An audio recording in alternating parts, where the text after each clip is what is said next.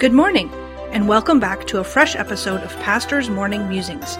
We hope you're having a great morning. This morning, Pastor Jeff will share with us another great thought from the Word of God. Pastor Jeff, where will we be musing this morning? Good morning. Today we'll be in the book of 1 Samuel, chapter number 2, beginning in verse number 1.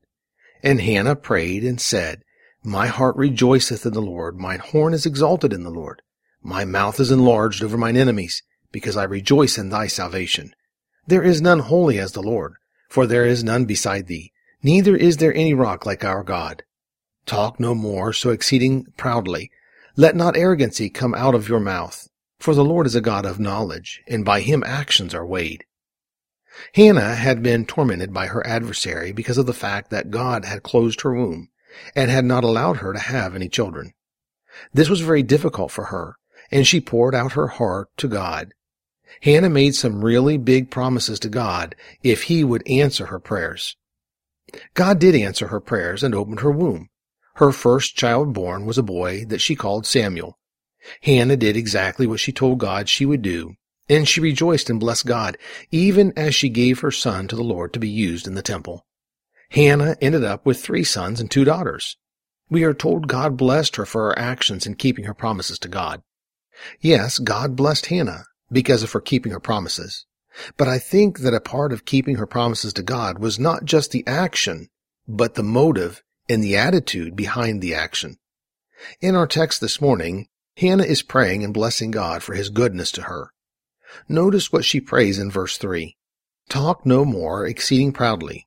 Let not arrogancy come out of your mouth, for the Lord is a God of knowledge, and by him actions are weighed. I think Hannah is stating that she knows God understands the motive of the heart. When she poured out her heart to God and Eli thought she was drunk, Hannah knew that God knew the motive of her heart. God knew she was not lifted in pride, and God rewarded her not just for her actions, but because of the motive of her heart behind her actions as well.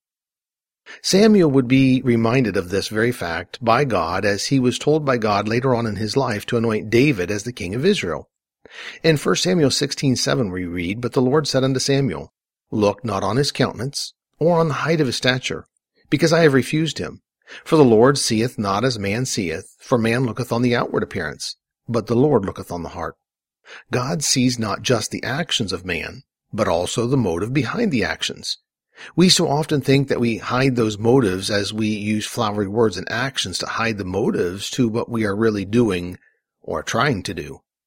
God knows. He sees the actions, but he also sees the motives behind the actions, and he rewards accordingly. Hannah realized through her life that the Lord is a God of knowledge, and by him actions are weighed. So let me leave you with this last verse for today, Hebrews 4:12.